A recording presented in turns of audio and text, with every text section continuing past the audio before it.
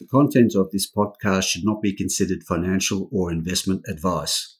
All interviews and discussions are opinions only, and the podcast has been created without taking into consideration the listener's financial objectives, financial situation, or needs. Listeners should obtain independent advice before making any financial decisions.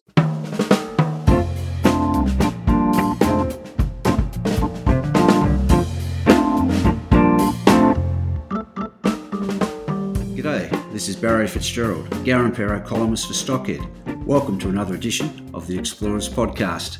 Now we're right in Garimpeiro territory today with a lightly capitalised gold silver explorer, high-grade gold and silver I should say, in northwest Arizona, about a 90-minute drive from Las Vegas across in the neighbouring Nevada. We're talking about Riedel Resources. ASX code is RIE, trading at half a cent for a market cap of $8.6 million. So obviously a lot of leverage to exploration upside from here on. To bring us up to speed with the company and its plans at its Kingman project in Arizona, we have David Groombridge, the CEO, with us today. G'day, David. Welcome to the podcast. G'day, Barry. Thanks for having me today.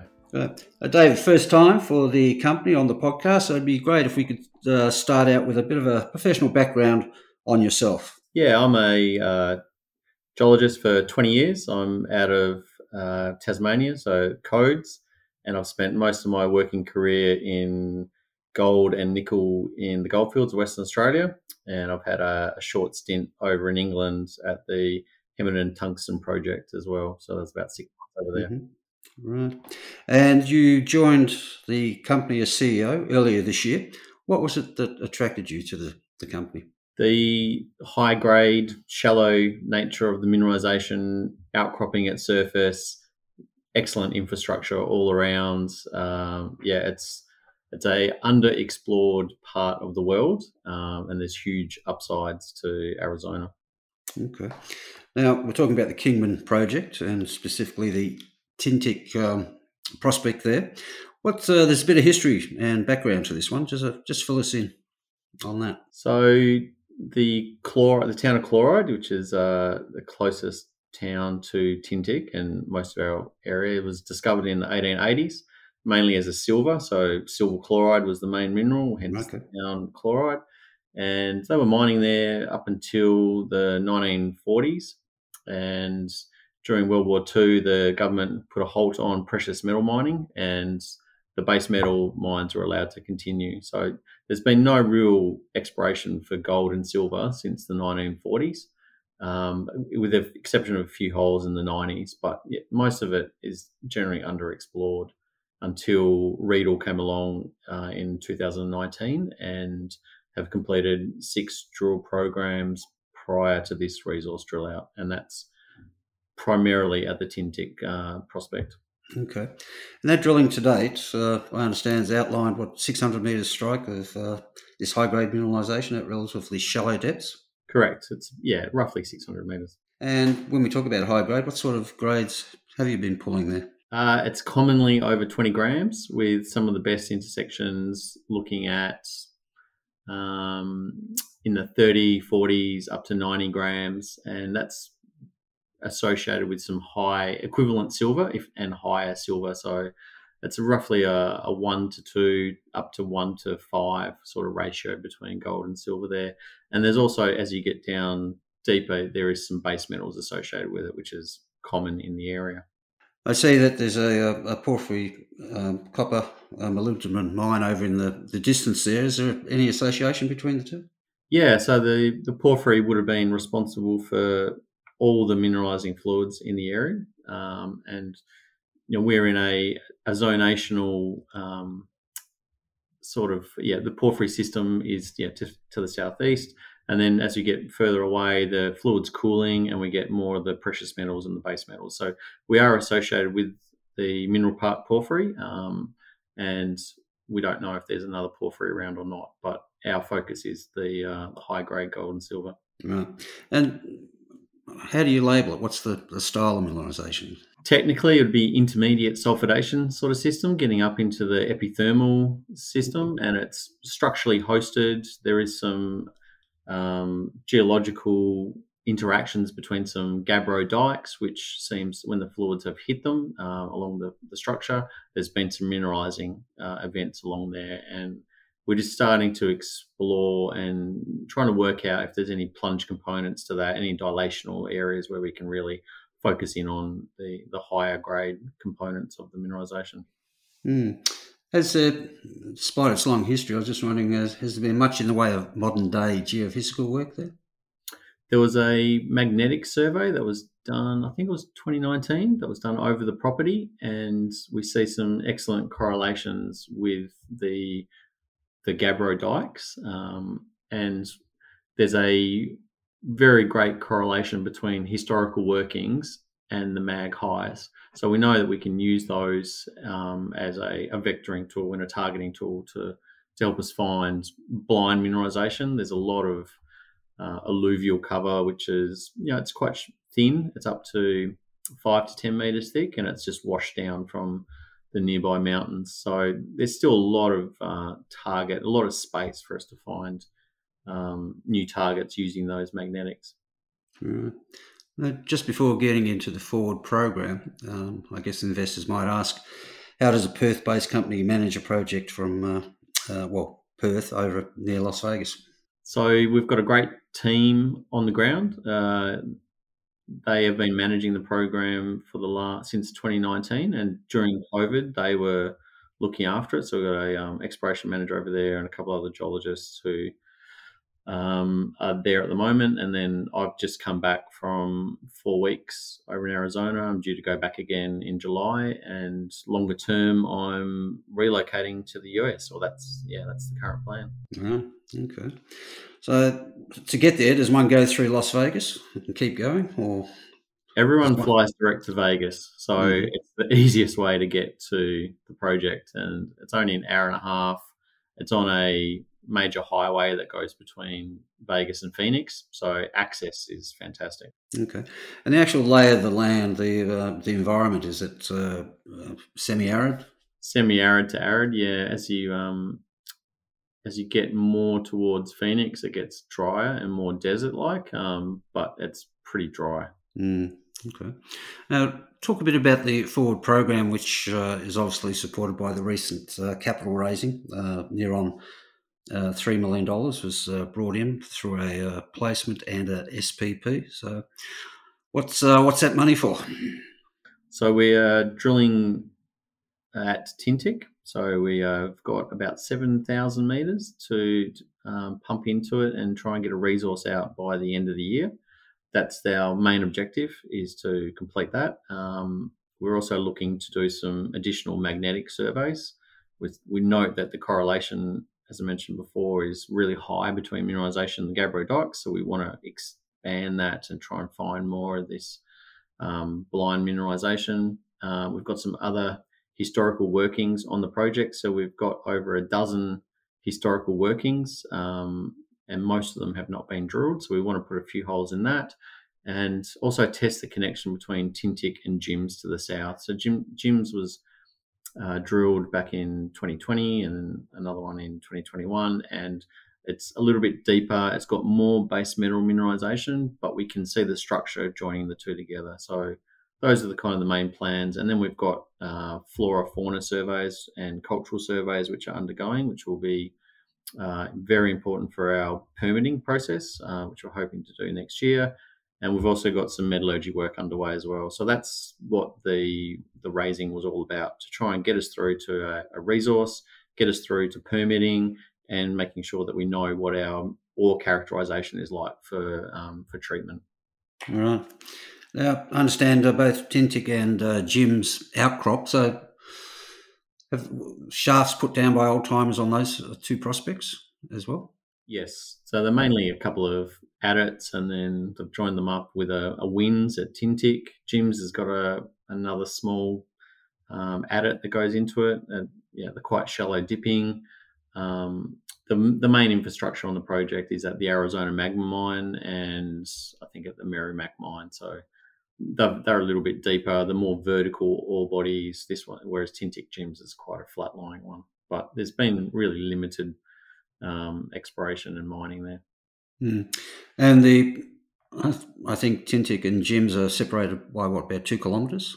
I was just wondering, It's is there? about, if you go from the northern extent of Tintic to Jims, it's 2 kilometres. So uh, the gap is about 1.6, 1.7 kilometres approximately, something like that. And covered by alluvials, not outcrops. So I was just wondering, is there potential in that gap zone?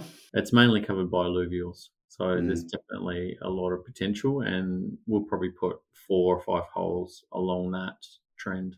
Now, some might say a maiden resource estimate by the end of the year looks a bit aggressive, but obviously, from what you've seen, that's quite doable. The previous drilling has done a really good job at delineating the rough extents of mineralisation. And there's been some diamond holes which have confirmed the structural orientation of the mineralisation. So we're in resource drill out mode. We kind of know the extents of Tintic, and we're confident that the drilling is it's an infilling program. There's going to be some extensions to that and testing primarily to the north and south of Tintic. But, that aggressive approach we think is realistic. Mm-hmm. And yeah, Just throwing things forward a bit, are you able to give us a feel for what you consider to be critical mass in that part of the world to have a project on your hands, a producing project? it's an interesting question. We would like to, have something in place that would allow us to process, between 30 and 50,000 ounces a year. And, then you have the Goldilocks story, which would be find something bigger. But it doesn't take much over there, especially when Tintic is outcropping at surface. So it's already a good strike extent, and quite positive that it's going to get up and going. Mm. And are you thinking about open cut, or would you be also using shaft? It would be open cut. The shallow nature of the mineralisation is, and it doesn't go very deep either. So open cut would be definitely the way to go. So something north of 100,000 ounces will get you going, probably. Yeah, Yeah. definitely. Okay. And as you said, the Goldilocks situation. Well, interestingly though, when you've got an 8.6 market cap, lots of leverage to Yeah, 100,000 ounces, let alone 2 or 3 or yeah. 500,000. Yeah. Okay. So you touched on permitting. I think there's an impression in this market that, despite everyone saying Arizona and Nevada are mining states, that permitting can be a bit difficult. Would that be the situation at Kingman? I'd say permitting is a longer process than in Australia. I wouldn't say it's more difficult. Mm-hmm. You've got to factor in you do all the work and you put the permit in, and it's a longer process. And I wouldn't say it's difficult. No, it's just, different to Australia, what we're expecting over here. Right. And the tenure situation there, is this what we would call Crown land, or is it, you're on farming land? What's the... We're on federal land, which is managed by the Bureau of Land Management. They're called the BLM. Mm-hmm. So we're all BLM land. It's all federal land. All right. And what are the implications of that for permitting? That all the permitting goes through the BLM. So once Mm-hmm. we've done all of our studies, we've got the resource and we've got our optimizations, and we know what we want to do, that's when we'll submit the permit. So that'll be at the start of next year once we've done all that work. And do you have any neighbours, or have you covered the upside in terms of your land holding positions? There are a lot of old patented claims. So these Mm-hmm. are freehold land which also have the mineral rights, which is a bit unique compared to Australia. And there's plenty of these prospects around us. None of them have a dominant land position like us, so we don't really have too many immediate neighbours in the area. And I guess if you kind of go further afield, you've got Gold 50, who are south of Mineral Park, so they are exploring a similar system to ours, but they would be our closest neighbour. Are they an American or Canadian company? They're an Australian company out of No. Sydney. Well, there you go. I was just wondering, your market cap of 8.6, it's a Dorothy Dixer question, do you think you're undervalued? But I was just wondering what you see as the re-rating signposts for the company's market cap to start reflecting the upside as you see it at this stage. I would say that with the drilling results that will be coming through in the next few months, people can take confidence that, we're drilling out a resource and the Mm. mineralisation is there. So I'd be disappointed if I didn't see a re-rate during the year, but the main event would definitely be the resource. And rigs are on the ground now, or a rig? Correct. Yeah. Mm-hmm. So it's been drilling since the 6th of June, and they just finished today for a break. So they're off for a few days they got 4th of July coming up. So Of the course. drillers are having a break. And then back Gotcha. into it again, I think on the 6th of July. So they do about 20, 25-day stints and then have about 6 or 7 days off. And where do they hang out when they're overnight?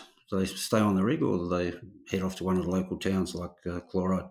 No, we were all staying in Kingman. So Mm. Kingman's about 20 minutes drive away, and it's on Route 66. So there's plenty of accommodation. There's plenty of restaurants. There's 3 microbreweries on the main street, which is fantastic. And yeah, you just sit there and watch all the muscle cars drive through. It's great.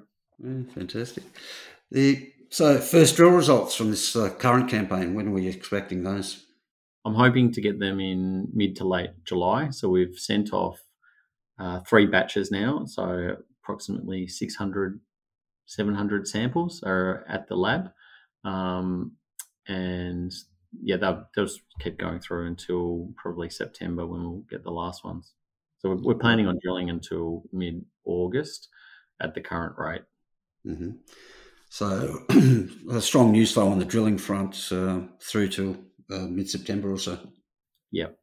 Yeah. Okay. Interesting. All right. Now, the in terms of generating new targets in that immediate area, when do you expect those to evolve into prospects that you will move a rig onto and have a crack?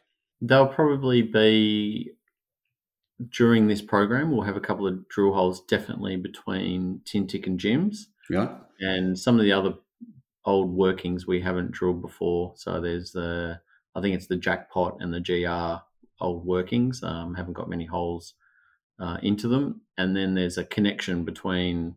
You've got closer to Chloride, you've got the GR prospect, and then as you go further to the northwest, you've got the Helen May. That whole trend really lights up from a structural point of view, and there's hardly any drill holes connecting the workings together. So that's something we'll focus on probably late July, and then next year those will be the targets that we'll kind of get into.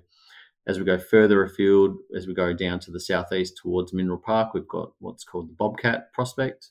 And to the north, we've got the Calico Silver, which is over a range on the other side of it. So we're looking to hopefully put a few holes into that either this year or next year. We'll start focusing on those. Mm-hmm.